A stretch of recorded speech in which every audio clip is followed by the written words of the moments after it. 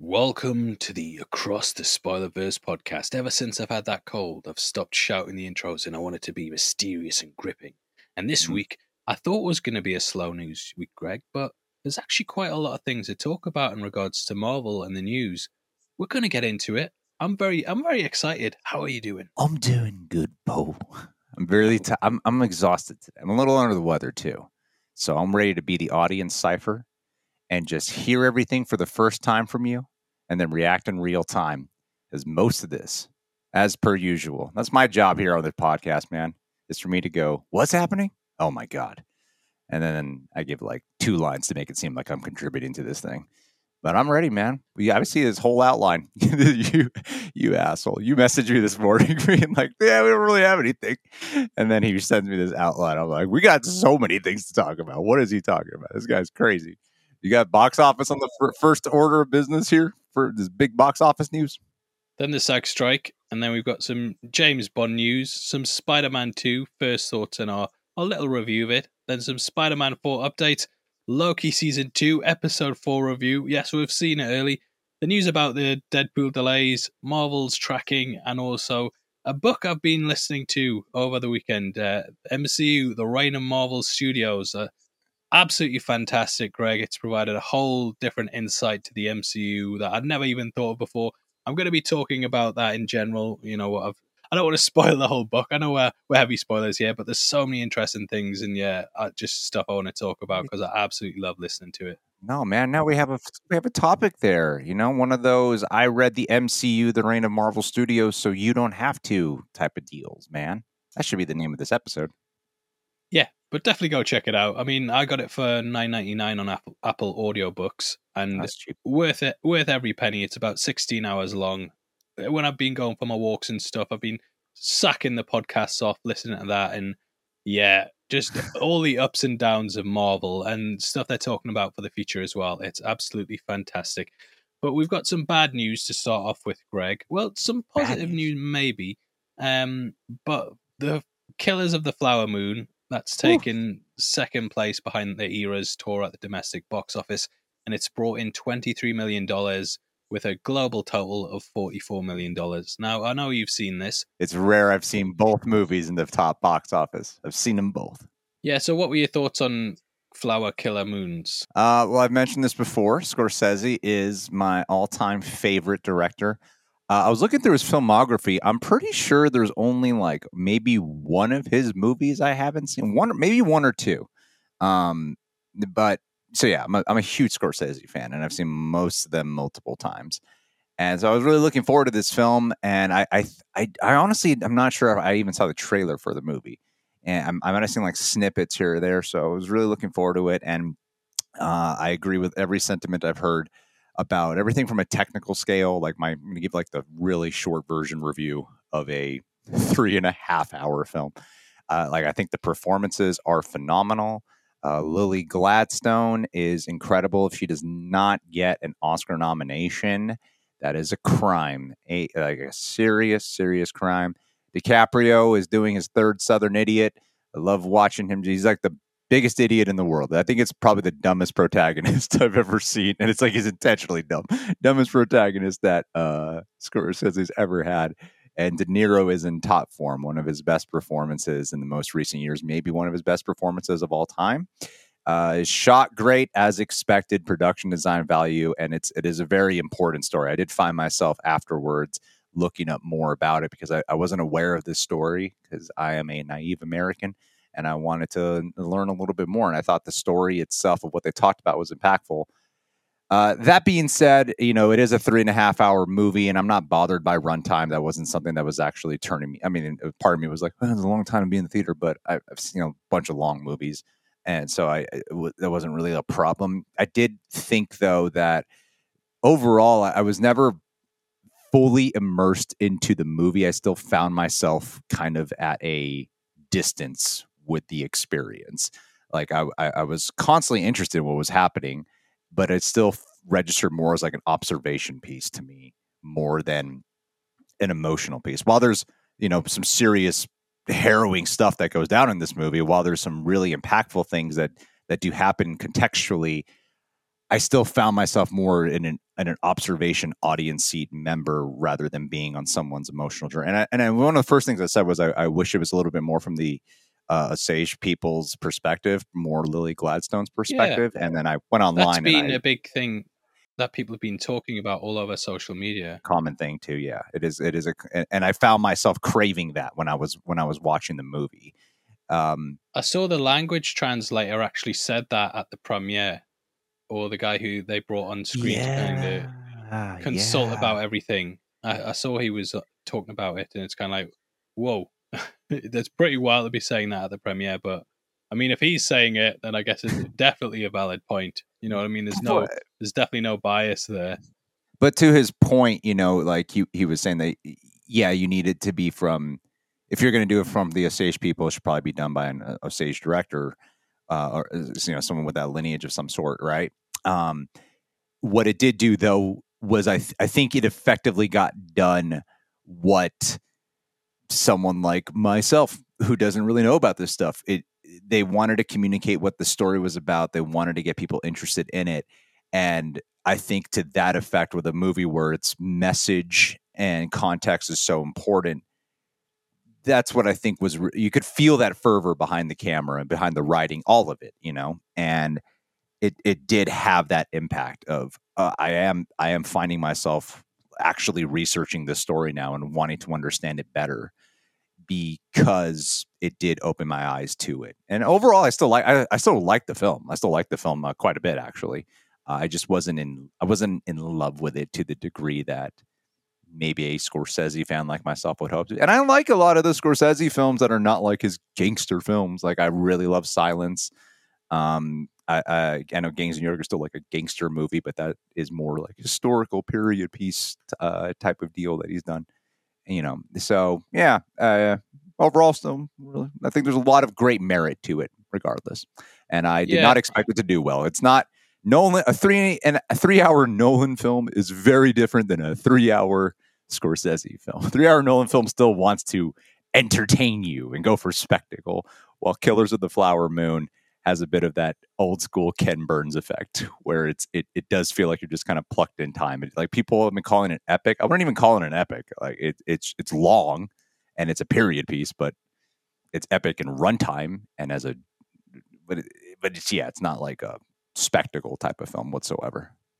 yeah. I mean, every time I've seen anyone talk about it, the runtime's been something that everyone's brought up, Mm-hmm. and I think it has kind of overshadowed it. And to be honest, it did put me off going to see it, and it's not because I don't like long movies. I mean, just I worked out, it's a 3.5 hour movie. Trailers are 30 minutes long. It's Yeah. 4 hours, and then I've got to travel there and travel back, and I don't have that personal capacity. Just with my family and stuff, I don't actually have that time. If I was a young man again, back in my 20s before I had kids and stuff, I would have definitely went out and seen it. But Yeah. just everything kind of with that, I just couldn't balance it with my own personal life. And it is a shame, but it has kind of all.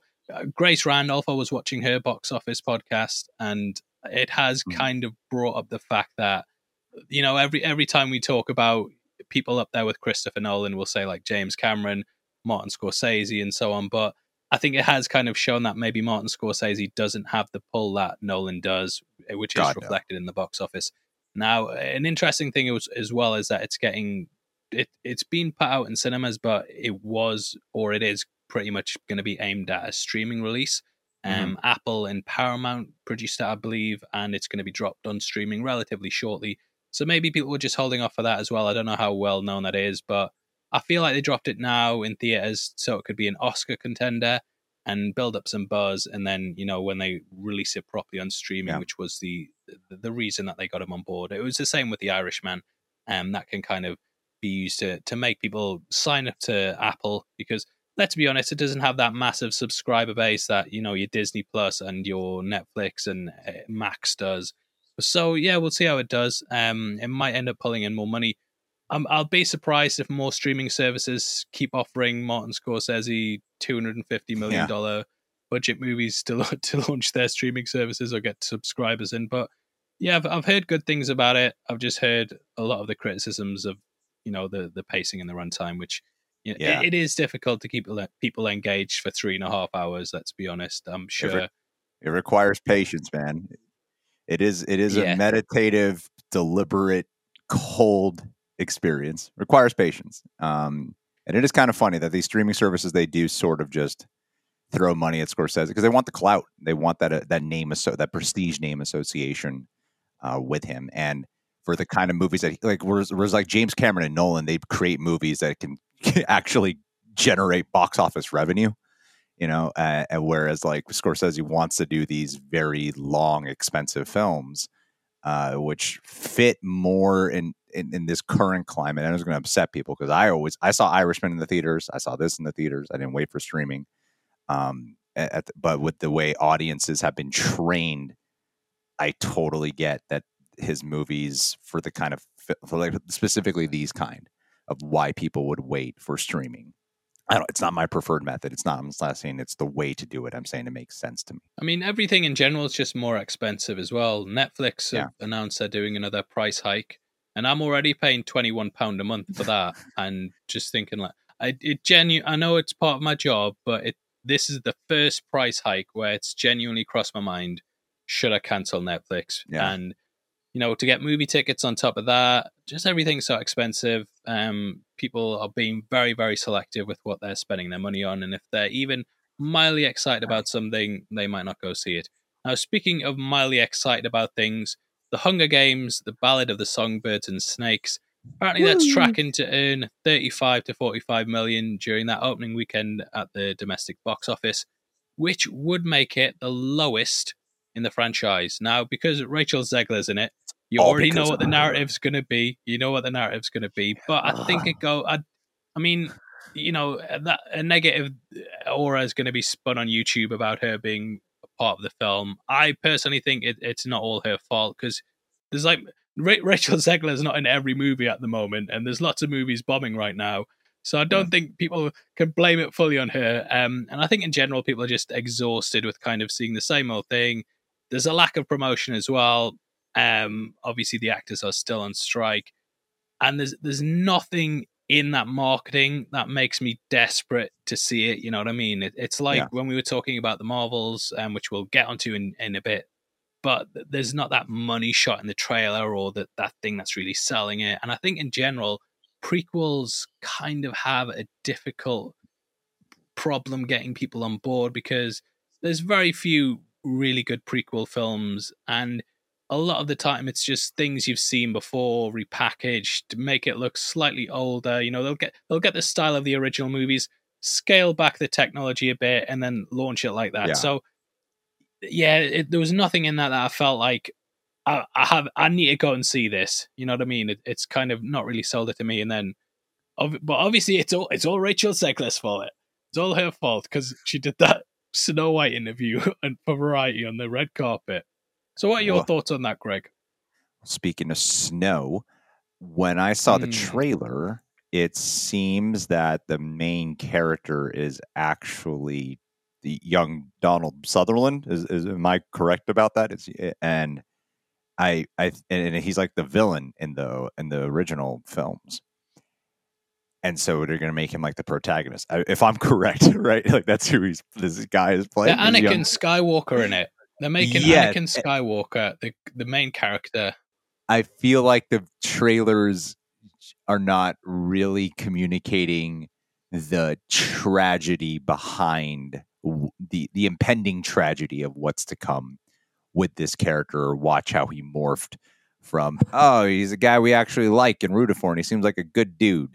Like I think there's like shades of that, but I think we need to sell him on it because I think naturally with a prequel, a lot of times we feel like we know what the outcome ultimately might be, and so you really got to get them strongly invested in a character. Like I think one of the best prequels is X-Men First Class, and like we know those characters, Magneto and Professor X, so we wanted to actually see like how they relate because they only like alluded to it, but what the trailer sold you on was not really what those trailers are. What I remember them selling us on is how their relationship started off good, and then we are going to see what led to their divide.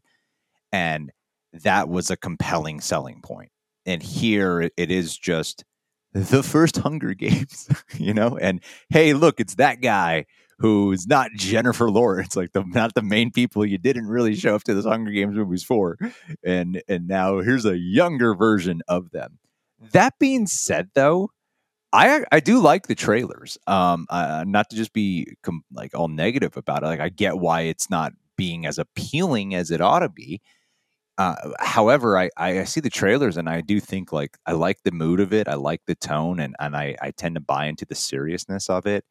And that guy from Stranger Things, whose name I'm totally blanking on, that one kid, the funny one, he's in it too. And I'm excited to see him do like a different kind of portrayal than what I'm used to, because the only thing I've seen him in is Stranger Things.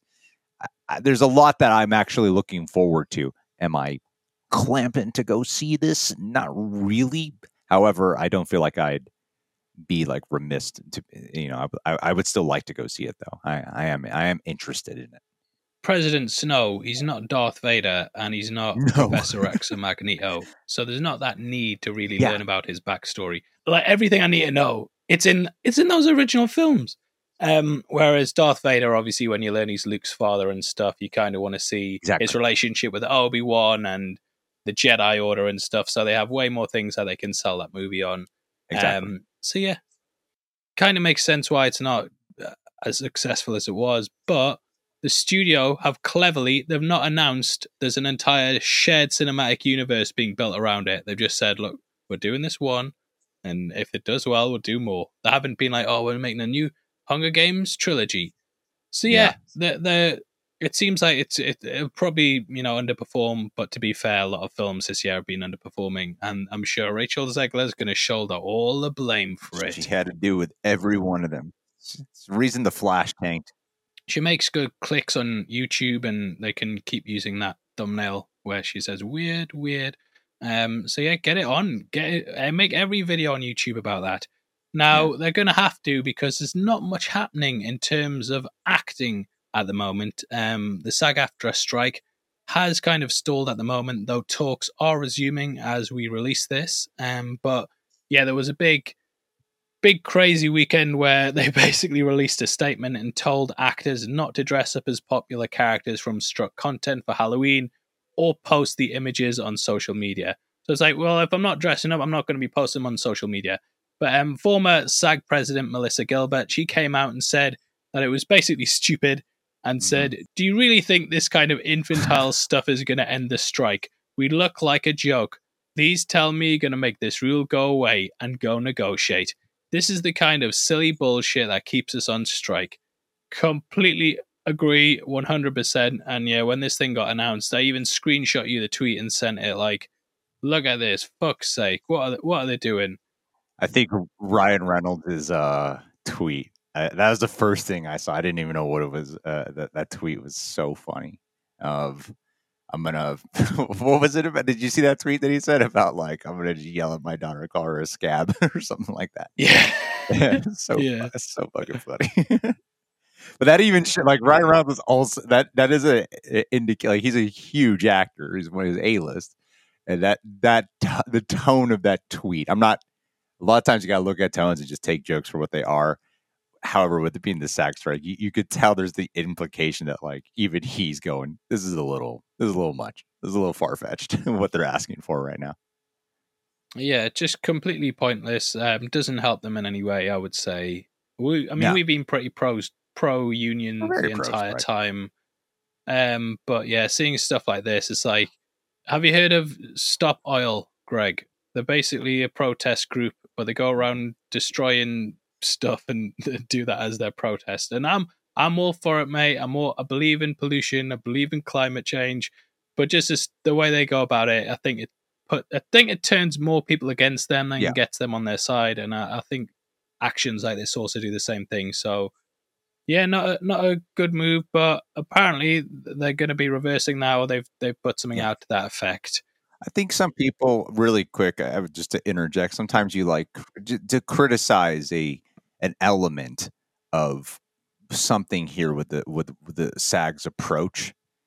that does not mean we are not actually in favor of the bigger picture of what they are fighting for. I think a lot of times that just gets so misconstrued, like it has to be all or nothing or black or white thinking. And I'm like, no, it definitely doesn't have to be.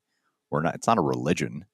Like we can be critical of some stuff, of certain approaches and tactics, and then go, but the actual things you're fighting for and what you want, like, yeah, I support that, and I am on board for what you're fighting for, and the AMPTP ultimately is still the enemy here.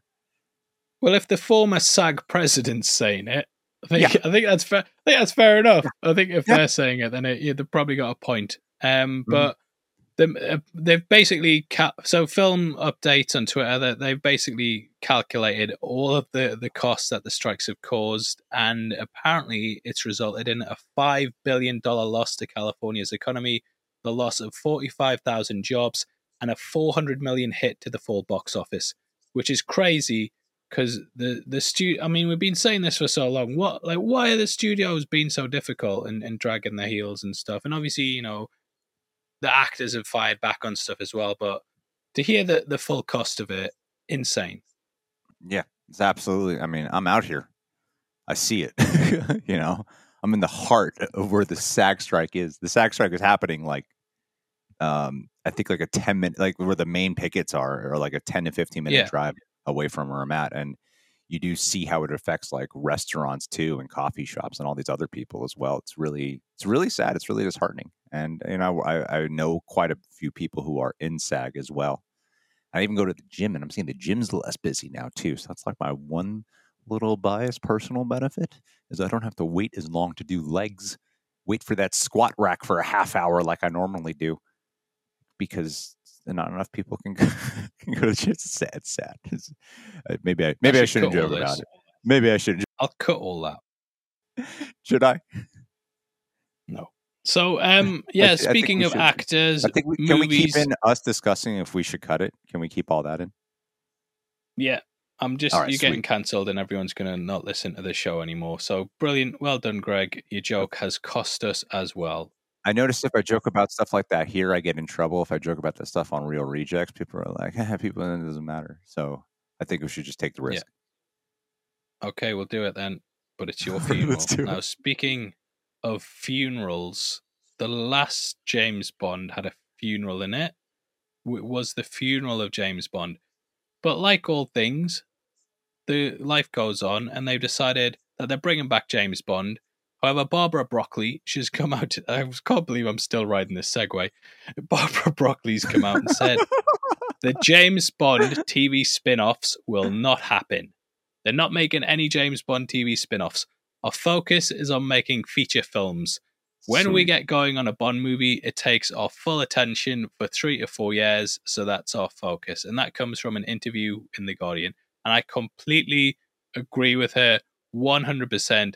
I'm so happy. I think it's the right thing to do. I think that making cheap TV adaptations that don't quite live up to the films, it's going to dilute the brand and completely kill the box office of the next film. I think it's right. I mean, I did talk about this on Twitter earlier. I want to read the response from someone because I thought it was quite an interesting point. But they basically said that I'm not going to name and shame them, Greg. I don't want people going after them to kill them and stuff, because I know what my followers are like, and I'll be lucky if you're still here next week after those jokes. But they said their focus on feature films. Meanwhile, it's been 2 years since No Time to Die, and apparently they're not even really ready for Bond 26. Good. And I said, well, to be fair, they killed the character off, and they're going with a new actor and style. And I feel like they just want to give it some room and get it right. You know, the next 10, it's like Superman Legacy for me, where this next thing, like how good this next James Bond film that's going to carry the next 10 years of James Bond. They have to really nail down everything about it. Whenever you bring in a new James Bond actor, you have to realize that he's probably going to be in it for the long haul. If they flop on that first film, it's going to affect so many different things going forward, and it's going to be an uphill battle to get people invested in that. I mean, George Lazenby is the perfect example. They had Sean Connery, he left, they brought George Lazenby in. I think I think looking back, he was good, but he clearly wasn't accepted by the general public at the time, and they had to basically recast with Roger Moore the film after. And they don't want to be in a situation like that where they're just having to constantly. It could kill a brand. And doing TV shows like this, we've seen how Disney have been dead set on doing TV shows and how much it's diluted the box offices of their Yeah. big tent poles like Star Wars and Marvel. Well, you skipped out on T-Doll, by the way. Mm. Timothy Dalton, who a lot of people find. Well, he did too. Yeah, he was. A lot of people loved T-Doll as Bond. People thought he was actually like he was underrated. Well, what happened with him was Pierce Brosnan was going to be in the role, but they had a contract clause on Remington Steele where they could extend it. And then when there were talks and there were rumors that Pierce Brosnan was going to be Bond, Remington Steele guys, they thought, let's extend it. And then they brought Dalton in to do it. But I think Dalton's good. They went with he was kind of the prototype Daniel Craig, where they went with a much more serious tone. Because Roger Moore, love the guy, love him, love his eyebrow acting. That was great. But he took it in a very goofy direction by the end of it, and they wanted to make it more serious, so Dalton came on board. And License to Kill, I think, was the first 15. In case you don't know, Greg, because you're American, in the UK, we don't have R ratings and stuff.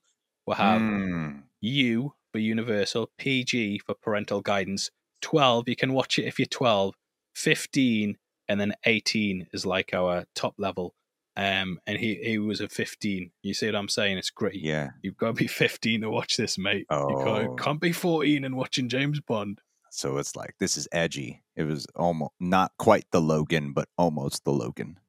Yeah, man, I agree. This is I didn't know there were TV spinoffs even like as a consideration. I didn't even know that.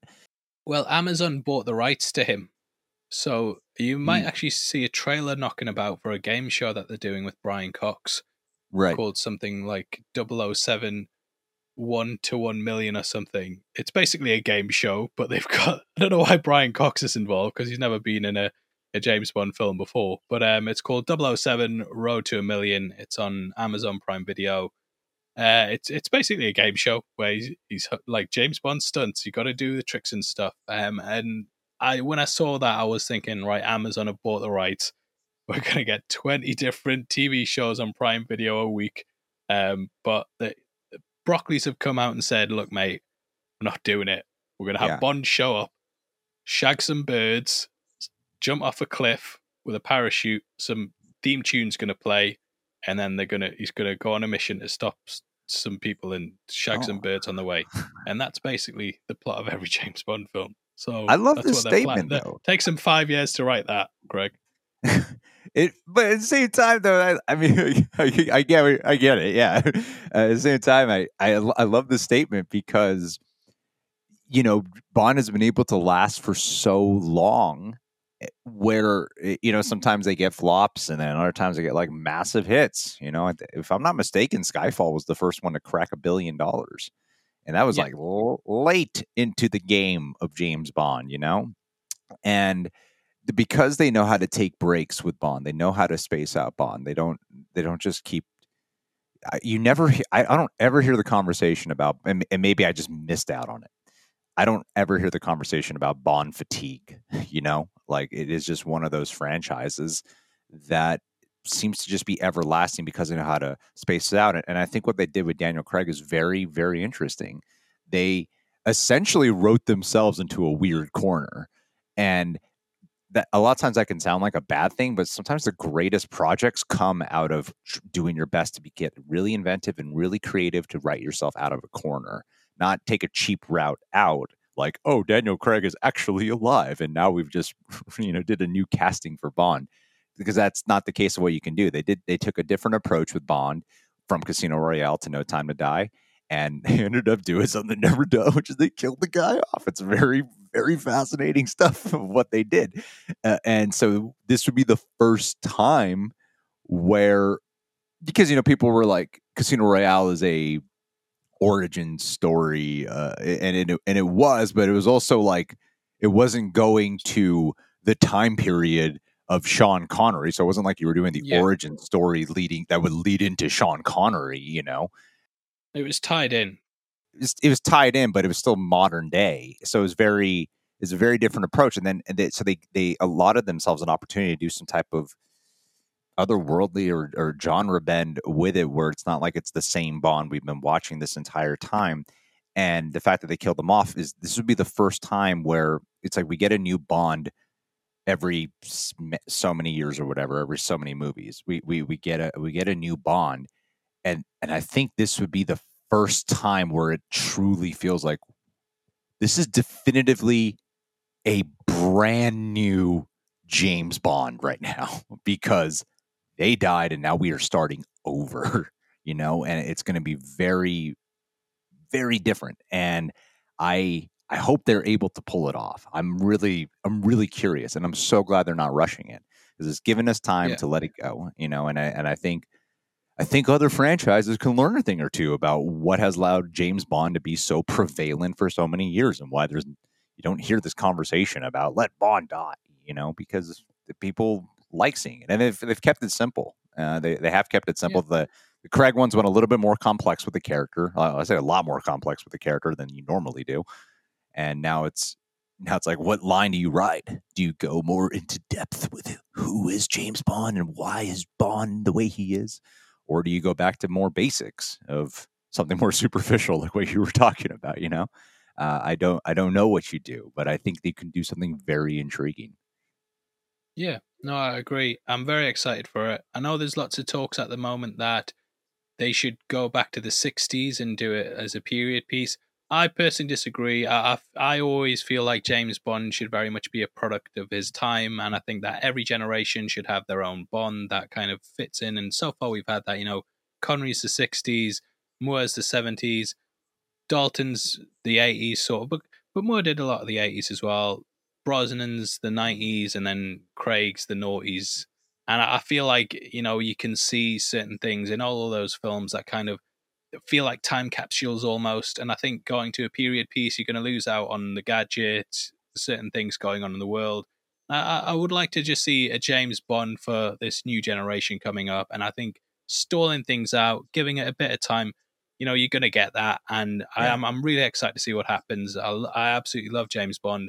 I think the Craig stuff was kind of almost like a Marvel Ultimate Comics run of him, if Sure. that makes Sure. sense. And Yeah. now Yeah. Ultimate Comics, in case you guys don't know, it was like the best stories of the heroes condensed into a certain time period, and they went back. Like for example, with Spider-Man, they told his origin story, and then his first battle with the Green Goblin.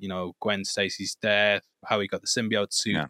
and I mean it's told over like maybe 200 issues or something, I think, and Mm-hmm. I feel like that is what Craig's Bond was. Really Even the good way No analogy. Time to Die ends, which is his wife and, well, not his wife, but his girlfriend and his daughter kind of driving along in an Aston Martin, and she's telling the story of James Bond. I feel like it's very much someone telling the best James Bond stories, which is why Blofeld and stuff pops up from time to time, Spectre and completely all out that. of order timeline wise. But yeah, excited to see what happens with it. And that doesn't take us at all into our next story, which is Spider-Man 2, the first thoughts and review. So Yeah. have you? Haven't really been playing it much, have you, Greg? You've been watching cutscenes.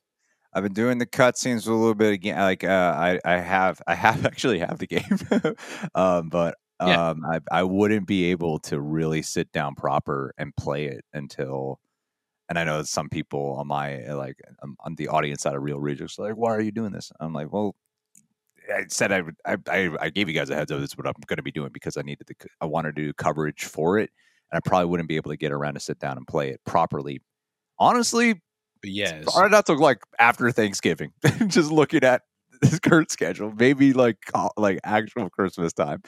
And I've done that thing where I like rush to review a game and rush through it, and I mean by rushing I mean like 40 hours and then trying to get a review up and stuff, and it's just like it robs me of the enjoyment factor, So I'm able to just take in the story right now, which is great because then I could yeah. really take my And the time, which is cutscene's important. still the exact same story. I mean, you're I experiencing it surprised and getting all the story beats the same. Yeah, So I don't I'm think I'm you're st- I'm losing out loving if the you just story though.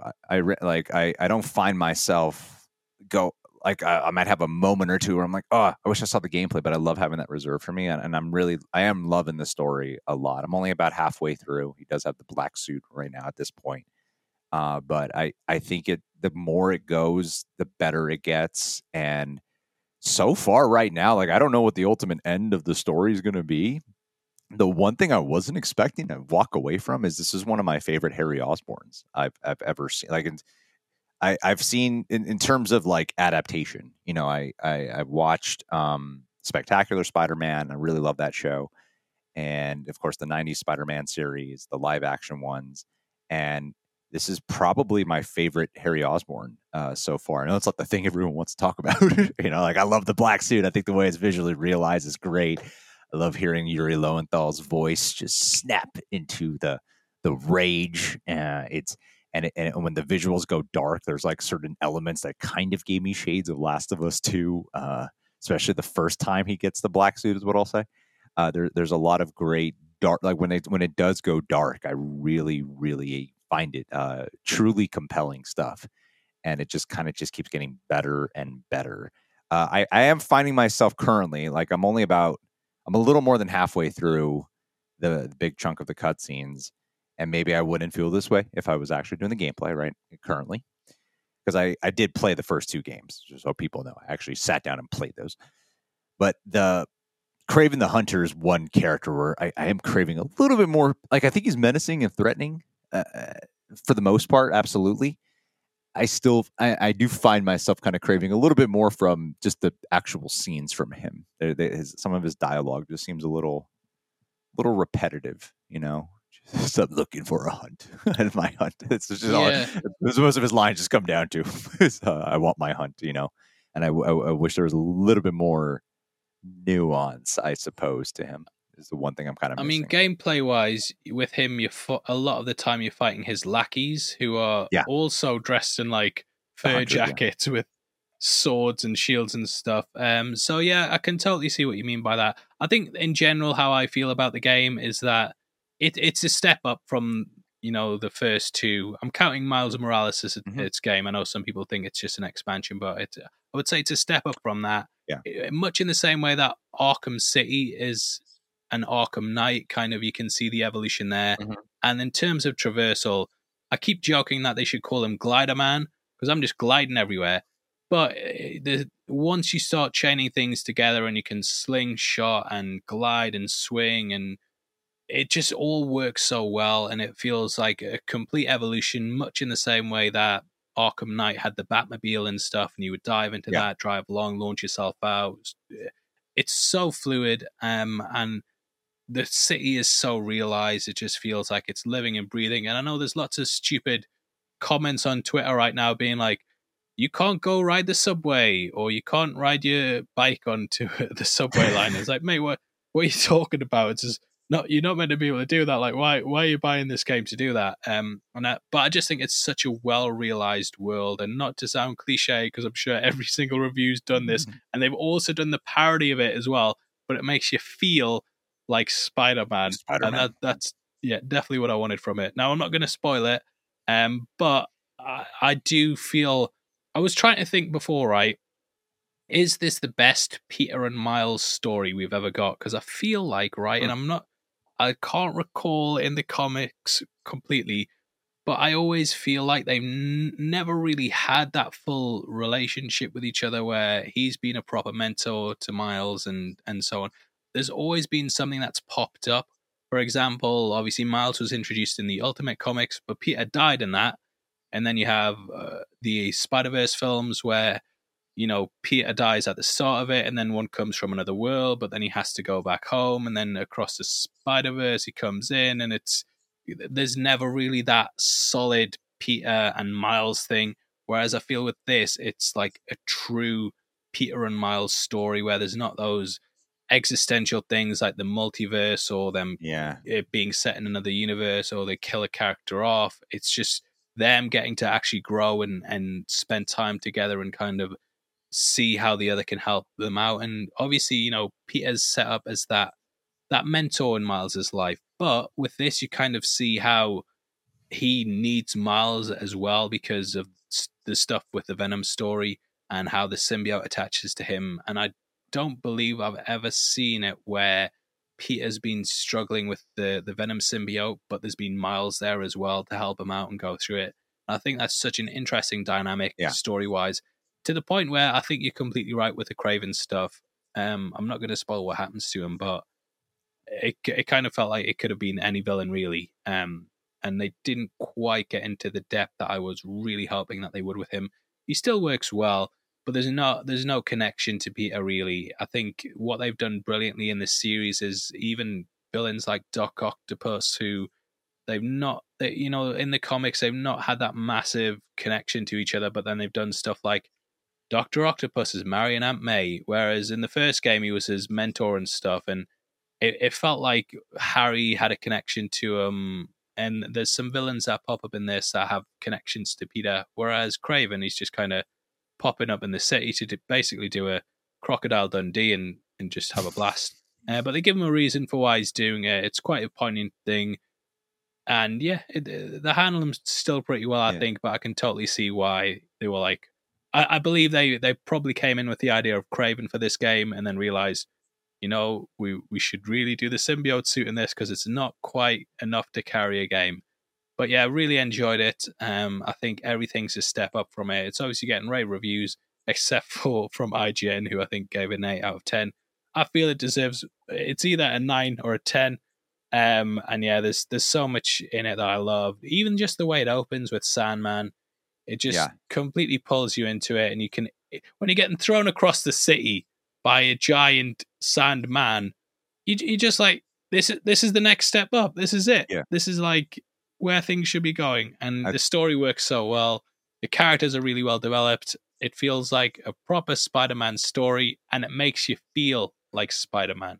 I think they amplify a lot more of the malevolence. I think there's more of this monstrosity element to it. A lot more of these like horror creature vibes, even right from the Sandman stuff. Like this is like kind of almost a kaiju movie in a way, just of how vast the scale is of it, and how much destruction there's happening and how horrific it all is.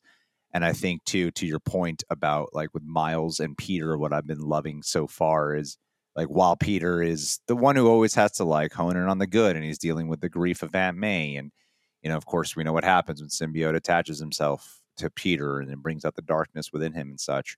You have Miles dealing with his own darkness as well without a symbiote, and how that's been a prevalent part of his character journey with Martin Lee and wanting to extract revenge, and watching how that will affect choices when so much about Spider-Man is about responsibility, is about choice. I love the line that at the bar that Aunt May drops, or like they explain that not Aunt May is alive or something. They explain something that Aunt May said to him at one point in his life was that balance is a process, not a destination. I'm like, that is such a poignant, that's such a powerful line to me. And it is the theme of it. I love how when Peter hears it, though, he's like, oh, that's interesting. Maybe Aunt May had a point about that. Like, you mean you haven't thought about this yet? Like, this is like your whole character. You should have been thinking about this the entire time. That's just my favorite little nugget in like it's a split second in the game of him going, oh, maybe she had a point to that. And I'm like, yeah, you're Spider-Man. That is your struggle right there. Struggle for balance. Yeah. But yeah, it's good stuff. Good stuff. I don't know. It's just a lesson you could walk away with. I think in like real life is because people always talk about balance. You gotta find balance, and I do. What I think of why Spider-Man has connected with so many people is those relatabilities qualities and the themes and the lessons that you can actually take away from a Spider-Man story, despite it being like so fictional and larger than life. A quote like that is just a good lesson in life to apply, that it is a practice, it is a discipline. It's not really a thing you just land on, Makes me feel like I'm a bad parent because I don't spout off any of the famous inspirational quotes that both Uncle Ben and Aunt May did. You know what I mean? Yeah. I ain't got nothing like that. I'm like, put that plug socket down. Don't eat it. You get in trouble. And my kids will grow up like, yeah, always remember Dad used to say, put that plug socket down. And He was right. So yeah, great game. Love it. I hope you guys have played it or even watch the cutscenes because it's like a movie. It's that level of quality. Yeah. Everyone's given a great performance. They're sort of becoming almost the characters to me, the people who do the voices, much in the same way that Kevin Conroy became Batman. And when I'm reading Spider-Man stuff, I'm starting to think of our Yuri's voice in my head. Mm-hmm. A bit creepy. I know you interviewed him, Or but Coy don't did. tell him I said that. Yeah, well, Coy interviewed him, so Yeah, he I doesn't did get watch me to. this, so he won't know. He's a very But nice yeah, we've guy. got more Spider-Man updates. This time over to the movies. So Sony, according to Daniel RPK, they're developing a Wraith movie. So Hell yeah. Sony, they love the Spider-Man spin-offs. They've got. I've actually listened to a really interesting chapter in the MCU Reign of Marvel Studios book talking Mhm. about how Sony during Far From Home. So basically, what happened with Sony was they weren't getting what they wanted with their Amazing Spider-Man. And what happened was Kevin was like, Kevin Feige, he was like, oh, well, we'll take care of him. And apparently Amy Pascal threw a sandwich off his face, told him to fuck off. And they weren't going to do it. And then, Wait, you're not like you're not making some joke like that's what they said happened? this is in the book. No, so What? so Kevin Feige invited Amy Pascal out to a hotel to kind of talk about maybe bringing Spider-Man into the MCU. And what she did was just told them to, as soon as he suggested it, apparently threw a sandwich off and told them to fuck off. And then what happened was the interview. Do you remember the interview with the Kim Jong Il or Kim Jong Un parody? The Yeah. interview with James. So apparently, what happened after that was people. This is according to the book. People inside the Korean government hacked Sony and leaked all the emails, and then Uh-huh. that's what made the talks happen again. But so Kevin Feige, they produced Homecoming, first ever film to make $1 billion for Sony, I Spider-Man. believe it was. I'll double check that just to make sure. But I'm pretty sure it was. Yeah, so Homecoming did the 880, and I think it was Far From Home did the billion. But during that, Sony were like, "Oh well, we don't actually need Marvel Studios, so we're going to cut the deal. We get full ownership of the character." And then, that's when they've started doing their spin-offs again and stuff. Which, for better or worse, we have to cover them. And I'll Better. tell you what, Greg, there were rumors that the Madame Web trailer was going to release today, and I was like, I just can't be arsed. I've got far too much on my plate. Got Invincible coming up, Loki, Gen V, Five Nights at Freddy's, The Ring, and I just thought I hope it doesn't drop because I just cannot be bothered. Yeah. But yeah, so that's kind of going on a long-winded way to say that they're developing a Wraith movie. We're gonna have to pretend we're big Wraith fans for the next year or so. So yeah, what are your thoughts on that?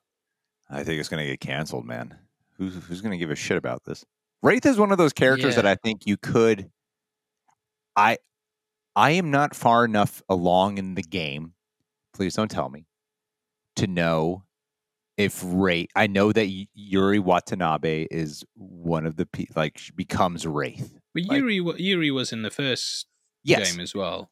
yeah. So I'm not, but I'm saying like in Spider-Man 2, I'm not far enough along to know if in the game there's a hint that she becomes that or something. You know what I mean? Like so, Yeah, I don't know. Um, it, I think Wraith is one of those characters that if you brought them into like if you brought like Yuri Watanabe, for example, into live action, you tease them as that first, and then they become Wraith down the road. yeah. Yeah, I don't know if I just don't know about a standalone movie though. Like I don't know if that's something people are going to be interested enough in it. But there's a scenario, I suppose, where you could do it, and then you could have a Spider-Man cameo instead of just some misleading trailer that makes you think there's going to be a heavy amounts of Spider-Man connectivity Yeah, to it. yeah, yeah. So, But so another uh, thing RPK put out was that one draft for Spider-Man 4 is already finished, and the plan right now is to shoot the movie late 2024. Now, how I would do it, but I don't know if Sony would, I would introduce Yuri in that film because obviously yes, it's a new Tom Holland thing. He's kind of everyone's forgotten about him. He's out living his own life now. Right. He's no longer in high school. He's off doing his own thing. And I think working alongside the police and so on, that would be the way to introduce Yuri. But obviously, the whole thing with Sony is they have their own disconnected universe off where Michael Keaton's at or whatever. So I don't know if they would have to get Marvel's permission. Well, get permission from Marvel Studios to basically make a Wraith movie connected to the one with Tom Holland. But I mean, Tom Hardy kind of connected in a way because he jumped across to that universe and back just to drop off the black suit. But yeah, interesting stuff going on at Sony. Yeah. Oh man, that literally Kevin Feige pulling Venom across to just get a little drop of black suit, and it's like, right, you can go now. Got it. It's. I remember once I got invited into a YouTube office for a company that does a lot of YouTube videos, and they basically picked my brains. They promised me a job, picked my brains all day for what I would do, and then were like, "Oh yeah, sorry, we don't want to work with you." I was thinking maybe that's exactly what happened with Tom Hardy. Yeah. Kevin Feige was just like, "Yeah, come over to the MCU. We've got a portal set up so you can jump through." And then, you can go home, mate. Get yourself out of here. It's so good that whole movie, No Way Home, was so impactful and so memorable for a vast variety of reasons, because it makes you kind of forget just how freaking pointless all that was with Venom. Yeah. Because that post-credit scene in Let There Be Carnage was all the talk about that movie was, oh my God, like people were flipping out about it. And then it amounted to like nothing in No Way Home. Yeah. And it was not that much of a discourse because it had a great movie to overshadow that. You know what I mean? They didn't even explain though how he knew Spider-Man was Peter Parker, because in his universe there's no Spider-Man or Peter Parker. I know they had some line with Venom where he was like, "I will show you the entire multiverse knowledge that I have because we're connected as a hive mind."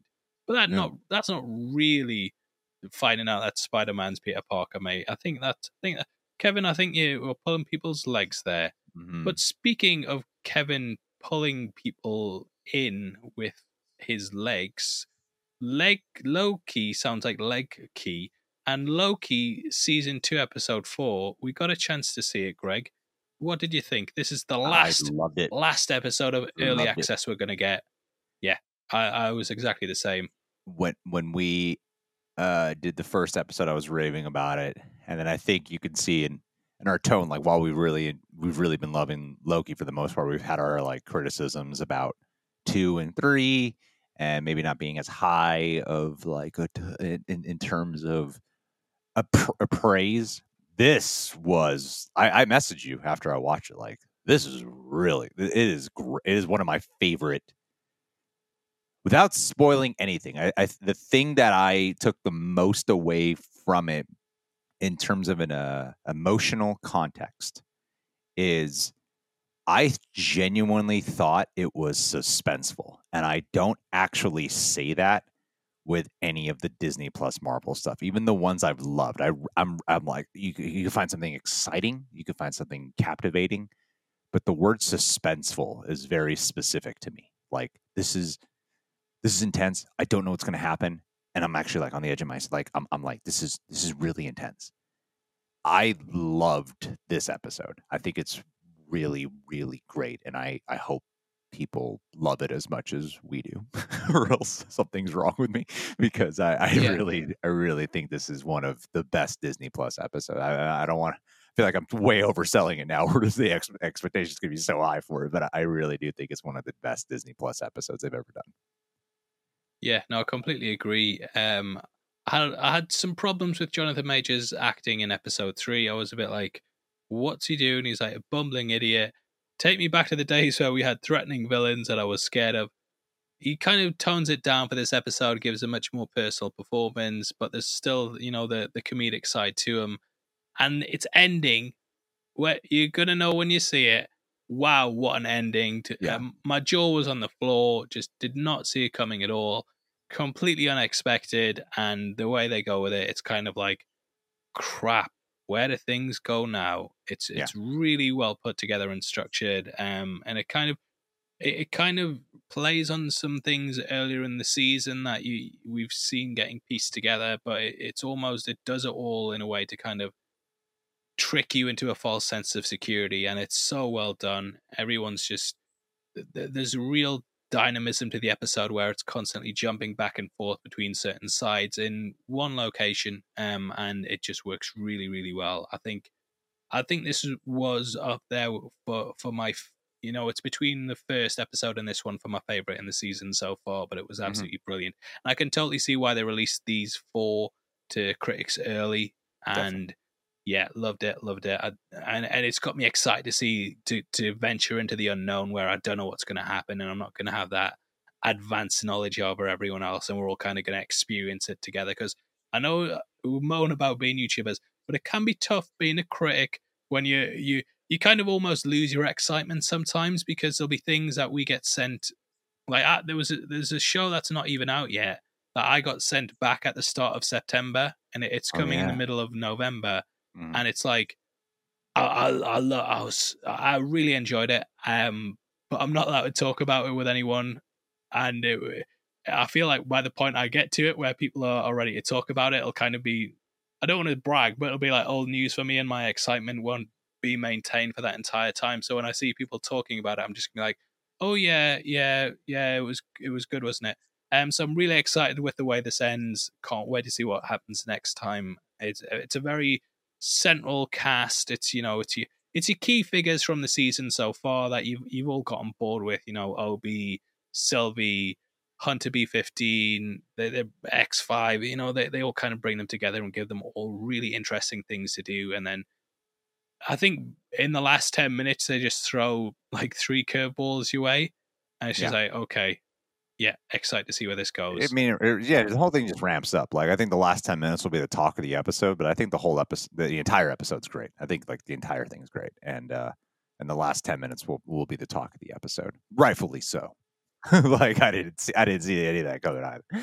It's Like maybe really not great. even the last 10 minutes, like the last 10 Like seconds. 30 It was seconds, just like, yeah, yeah. It's pretty yeah, awesome. It's great stuff, and yeah, what's cool too is like the last tidbit I would say about it is that season 1 ended in a way where the talk of it was the last few minutes, right? Of what happened in there.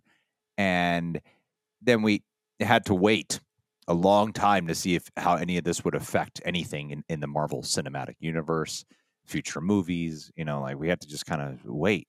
And here we just have to wait 1 week to see what yeah, happens. And I'm like, ooh, this is really exciting. That's yeah. that's what I find really fun about it. No, really good. I feel like it could have been a season finale, in all honesty. I feel like if they Yeah, ended it there, you'd be like, that's my point. oh crap. Yeah. But yeah, we've got 2 more weeks after this.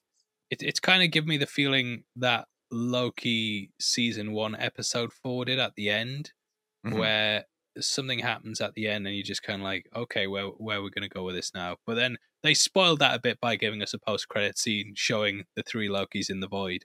It's kind of like that sort of thing, and it's you imagine that post credit scene wasn't there. You're just like, wow, what the hell's going to happen next? It's kind Right. of leaving you with a feeling of mystery, and yeah, I can't wait to talk about it properly when everyone's seen it. And I will still be excited for that, thank God. But my excitement is being pulled down, Greg, by disappointment of Deadpool 3 getting delayed. So the film, yeah, it got pushed back. It was for months they were saying, "Oh, the strikes won't affect it; it's going to be ready."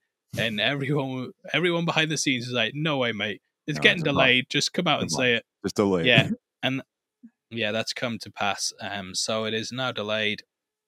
Yeah, director Sean Levy recently cast doubt on them even being finished in time to make the new release date of July 26, 2024, as he told The Wrap, "I wish I knew." And this is obviously all contingent on the strikes, which we talked about before. Hopefully, they sort it out this week when we release this, as they are talking today when this video comes out. But yeah, disappointing. And it does make me kind of worry a bit about Marvel and how their hype's going to be maintained, because unfortunately, I don't feel like the Marvels is going to really bring people back on board, and I don't feel like Echo is.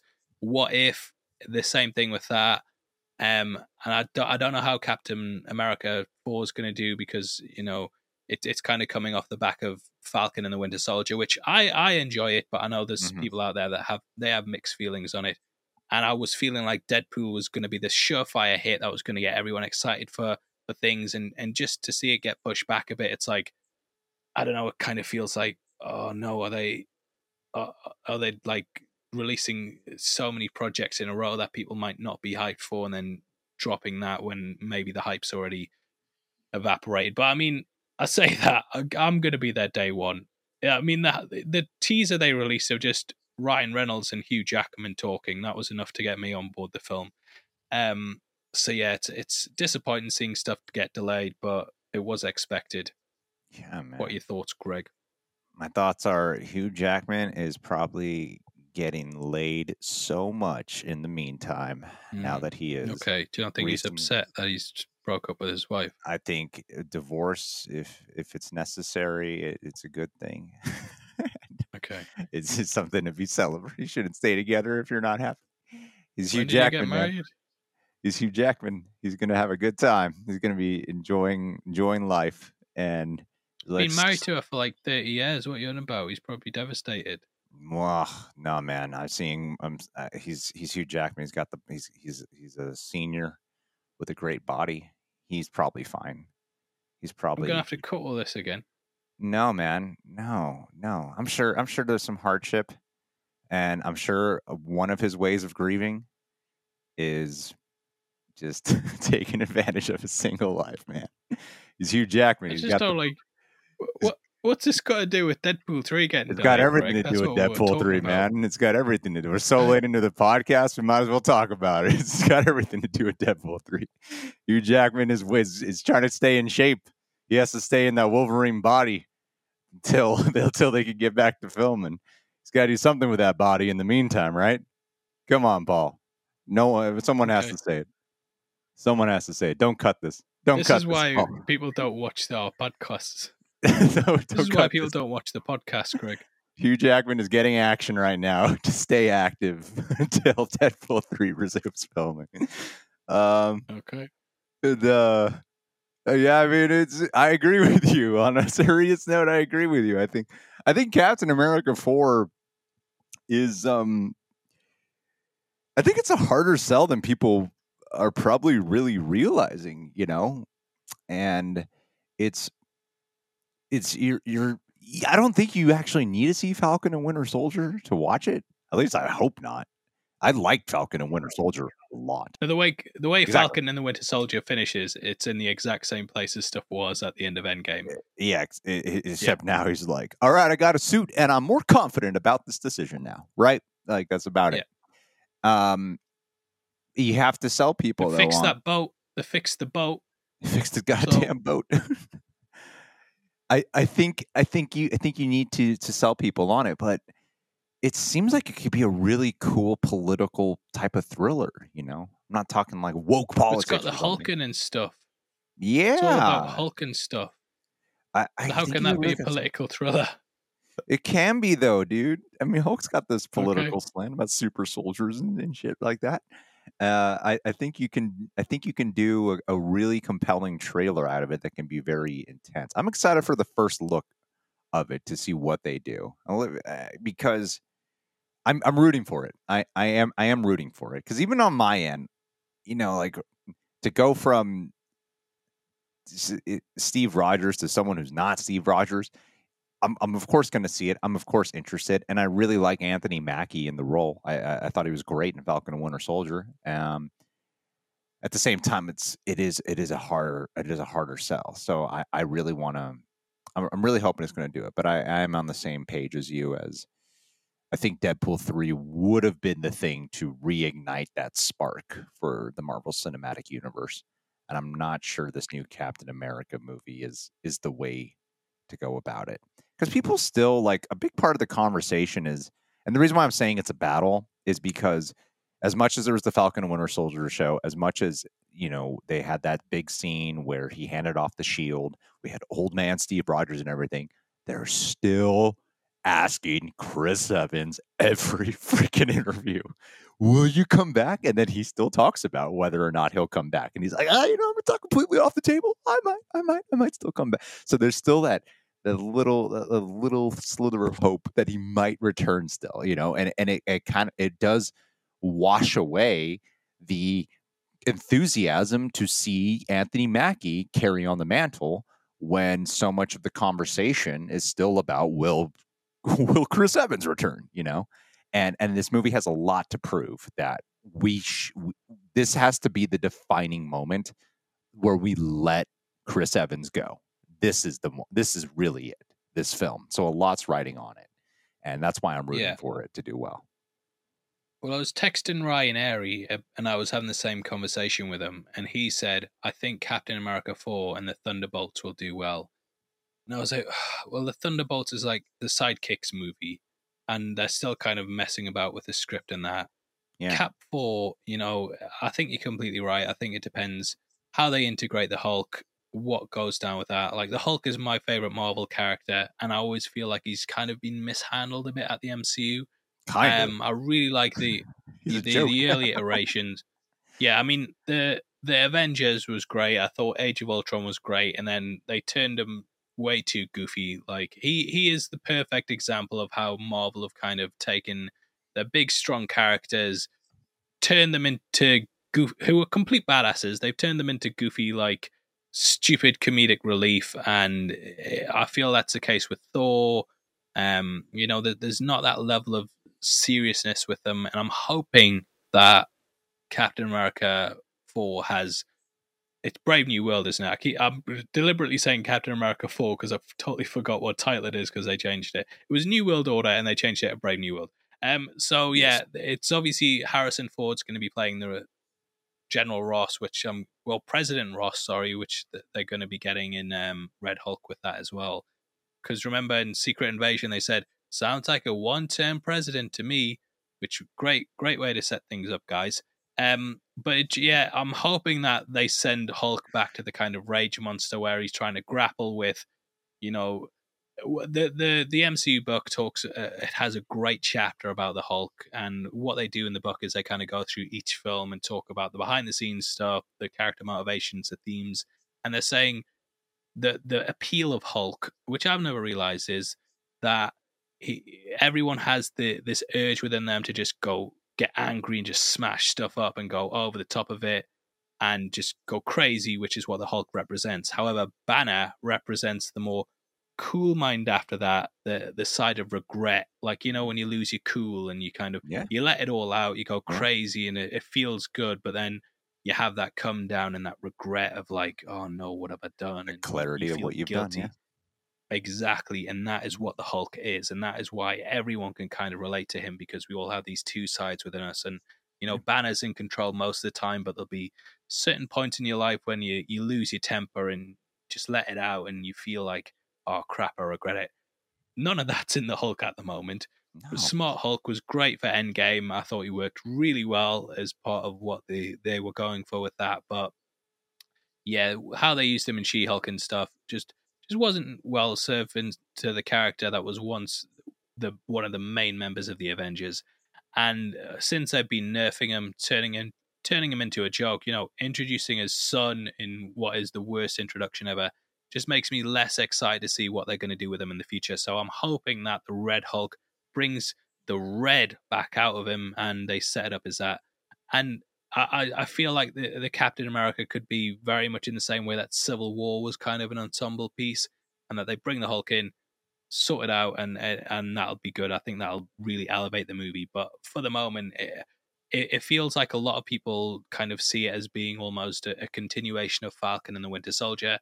Like it's difficult to go from seeing something on TV on a streaming service and then try and sell a movie off the back of that. It tends to be the other way around where it kind of feels like we should have this expectation for Sam's Captain America that he should be a small screen character, whereas I want to really see them sell it as him being the big guy, and I think that'll obviously carry the movie. But I do feel the MCU hype.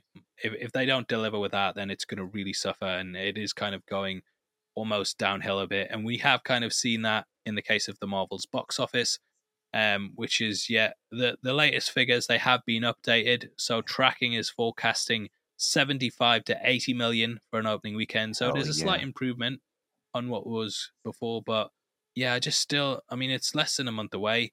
And I just still don't see the hype really getting on board for it. Obviously, the actors, they can't promote the movie at the moment, but there's still not that buzz to it.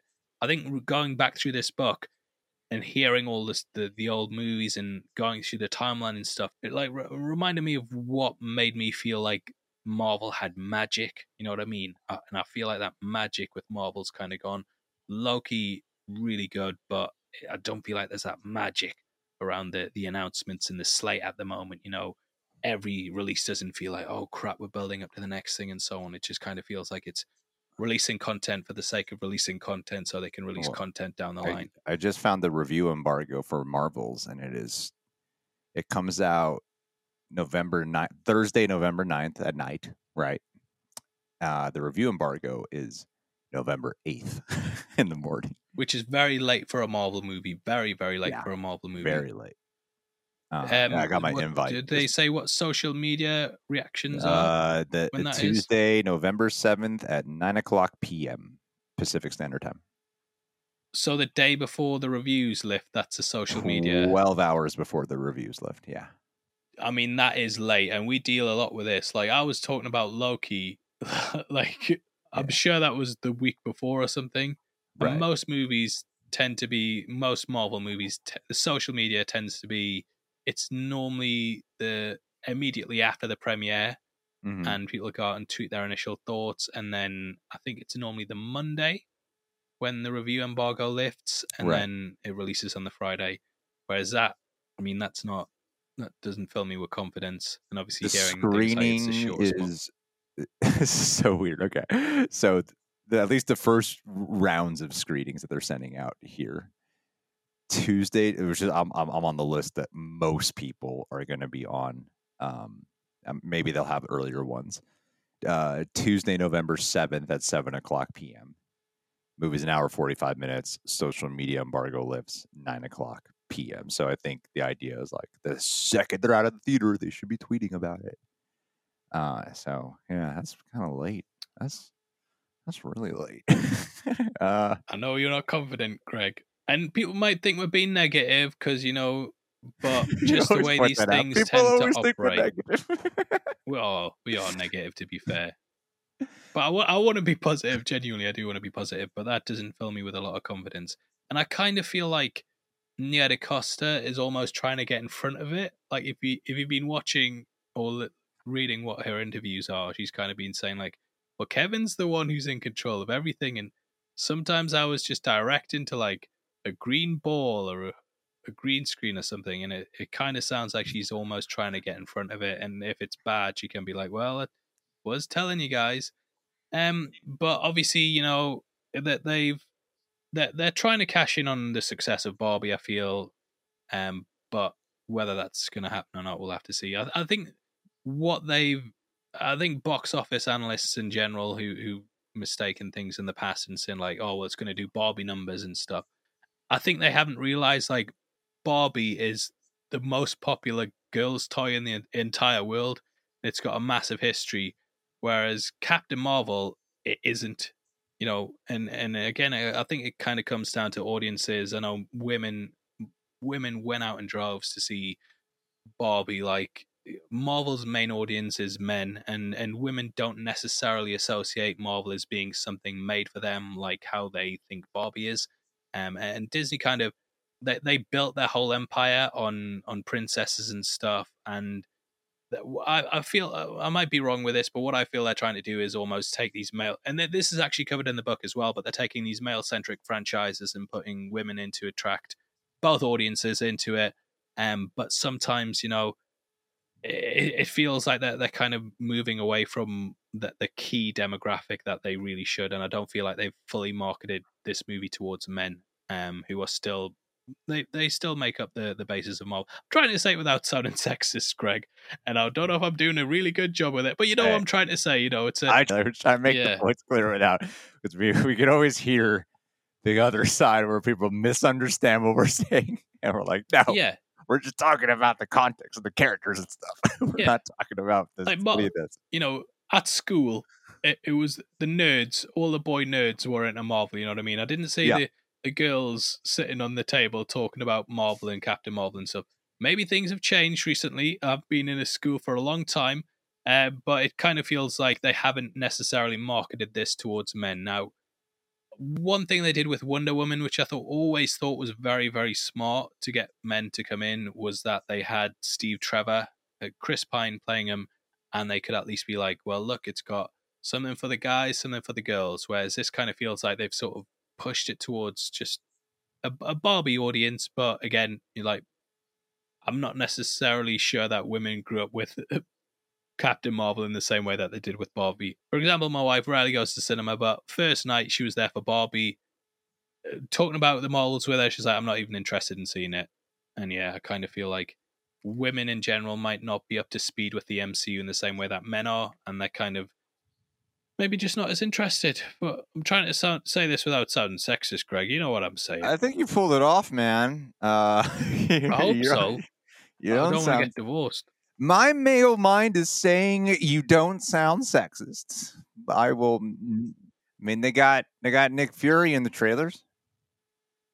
Men. Yeah, but pull did out people and watch drove. Secret Invasion? You know, I don't. Thinking about it, I think because I've never really, and I'm not saying this to toot my own horn. I've never really noticed like the whole thing when it's like a woman lead or something until other people are pointing it out. And it's because I think it's because when I was growing up, I watched a lot of Hong Kong cinema. And I like specifically like the Jackie Chan and Jet Li, the early days of like with their actual Hong Kong films, and that's when I was really into Michelle Yeoh, was her films, and then I had movies when I was like 9 years old, like that had like Trinity, and I watched like my favorite film was Terminator 2, and I loved Aliens, and like I watched so many things with female leads, and then there's also like Maggie Chung in Hong Kong and stuff, and so to me, I guess I don't really notice it, but then it becomes such a conversation that I'm a little unaware of. Like I love like Yeah, Kill Bill. Remember Kill Bill? Like Kill Bill yeah, was a huge film, and it was so much female centric in front of the camera. And now though, when it's like a woman, it's such a conversation, isn't it? It's really strange because I don't really notice it until someone points it out. I mean, when yeah. you put I'm like exactly one, the same, to be yeah, honest. I never really focus on it that much. But what will often happen is I'll not be thinking about it, and then I'll go on YouTube. There'll be yeah, like 50 videos already made about it, and I'll be, oh yeah, I guess so. Maybe exactly, I should, yeah, maybe I should boycott everything and just only watch movies from the yeah, 70s. Oh wait, they've got women in them too. Oh no, what? Goddamn. yeah, So yeah, very strange. It's kind of sad seeing this because I know they were banking on it, but just all the things that we've seen there. I mean, Marvel, they need some consecutive wins back to back. They really for sure. do. Guardians, Loki, great.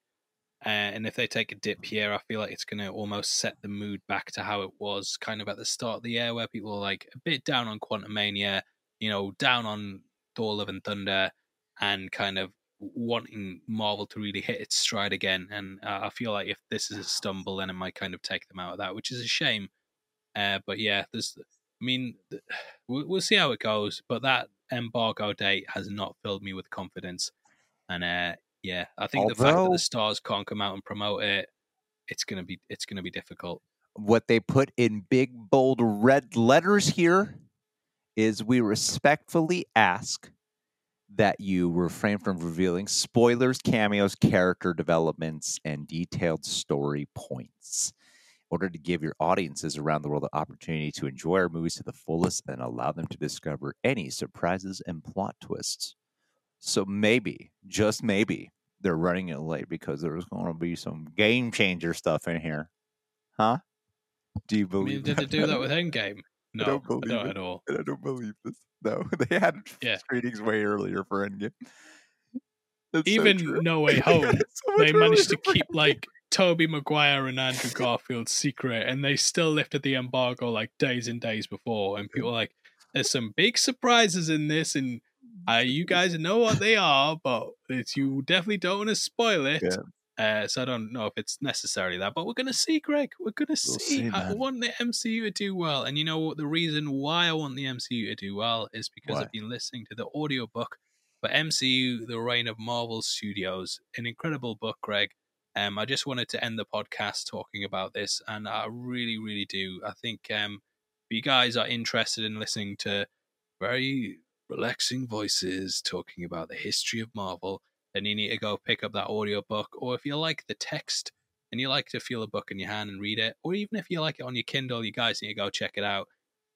This has become almost my go-to now of kind of looking at what went into the movies and all the creative efforts behind them. There was so much in this that I learned about the studio and all the ups and downs with it. The way it starts is it begins on. Really quick, can I ask a quick question? Quick question before is that the so much of what comes out about this is a lot of like almost like dramatic reveals of things that people talk about. But is it made from like Disney produced this, or did some like journalist like who's the one who created this book? Is my question. So it was Joanne Robinson and her team. I'm not sure who they are, unfortunately. Okay. But she's kind of been the person who's been going on the podcast talking about it. So Disney were originally on board with her doing it, and they were completely open. And then it got to a point where they were kind of like, "Don't speak to her, please. Don't say anything." And I don't know if it's because Cool. I kind of feel like they might have been expecting a puff piece, and Right. what she did was uncover, the good stuff and the bad stuff. And this feels like a real documentation of what actually went on during the time. And it Cool. actually it starts off on the Avengers, like the Avengers is premiered, I think, and it's Kevin Feige basically sitting with the core cast, and then he starts saying like, we're going to be making a cinematic universe, and then it kind of spirals out from there. It goes back to the 70s.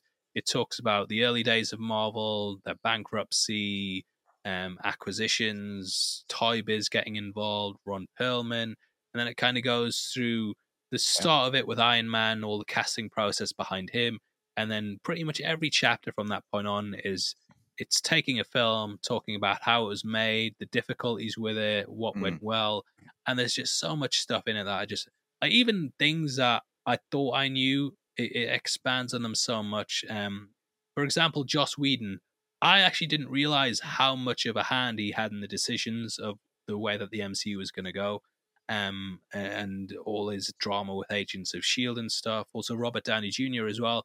Didn't realize how much of a hand he had in crafting stuff. And then it goes into things like the Sony acquisition. There's also a civil war within Marvel itself, where it's talking about how Marvel East Coast were kind of at war with Marvel West Coast because they were deciding what they could and couldn't do, and it's just so well structured. It really makes it's a trip down memory lane, basically. And I think if you listen to it or if you read it, you're going to remember why you fell in love with this stuff in the first place. And as soon as I've finished it, I was like, I really want to go back and watch the MCU from the start again, which is a feeling I haven't felt for so long because there's been such a focus on the future and new content and these new shows and stuff. And I've not really had time to go back and appreciate those older movies. Like during the pandemic, I think I watched through the MCU in total twice. Obviously, there was a lot less titles back then, but there wasn't any new content coming out, and I just went back and I just would watch through them like maybe one a day, and it was I really did enjoy that time, and I've gotten away from it. But this made me remember why I loved it, and it's got great interviews with people on board, everything you would want to know, and it's structured in a way where it's like a story almost. It has like the highs and lows and what goes into it, and the you appreciate the genius behind the MCU, and yeah, I just absolutely loved it. I think it's definitely worth checking out. And I've no doubt I'm going to be referencing it in future work and talking about it so much. So yeah, if you guys are looking for an audiobook or something to read, or just even just to, you want to learn one thing about Yeah. a certain film, say Civil War is your favorite, and you want to learn something like, for example, Marvel East Coast didn't think that Tony Stark should be in the film, and they also didn't think that heroes should fight each other, and they didn't want the Tony Stark in it at all. They didn't want the airport battle scene, and just crazy stuff like that, and the fights that they had to do to really get those things included in the film. It's worth picking up, and yeah, must have for people who are interested in Marvel. If you listen to this podcast, I'm guessing you are, and if you like a balanced view on things, it's not just like the one that Disney released where it's like Marvel was the greatest thing ever and it had no difficulties and everyone really enjoyed working there and there was no strain at all. It even goes into things like why Edward Norton and Kevin Feige didn't get along and what he was promised and how he kind of took over the project and stuff. And yeah, it's so well detailed, and I think you're gonna love it if you check it out, which you should, and go and support the book because it's really, really good. Why can't your brand deals ever be this good, Paul? They should be, man. I should really hit them up and be like, when am I getting paid for this?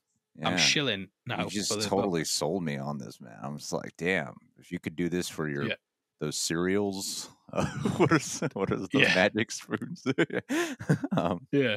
I'd be buying so much Magic Spoon right now. I'm like, damn, this guy really sold me on this Magic Spoon. Yeah. So go check it out. That was great. That's no, I mean, I didn't. I had I asked you that question because I had that impression that it was like a Marvel puff piece thing that they're producing, being like, here's why Marvel's great. That's what I thought. And then I'm hearing these stories. I was like, oh, apparently not. So now you just opened my eyes to it. You genuinely got me intrigued by it. Yeah. And I mean, even on Audible, if you haven't had a free trial on that, you can go listen to it there. But fantastic work. Again, man. Damn, dude, you just sold me on Audible. Like, your brand, if you did this for Manscaped, I'd be buying some more. I'd be shaving my balls more often. I do this for Manscaped.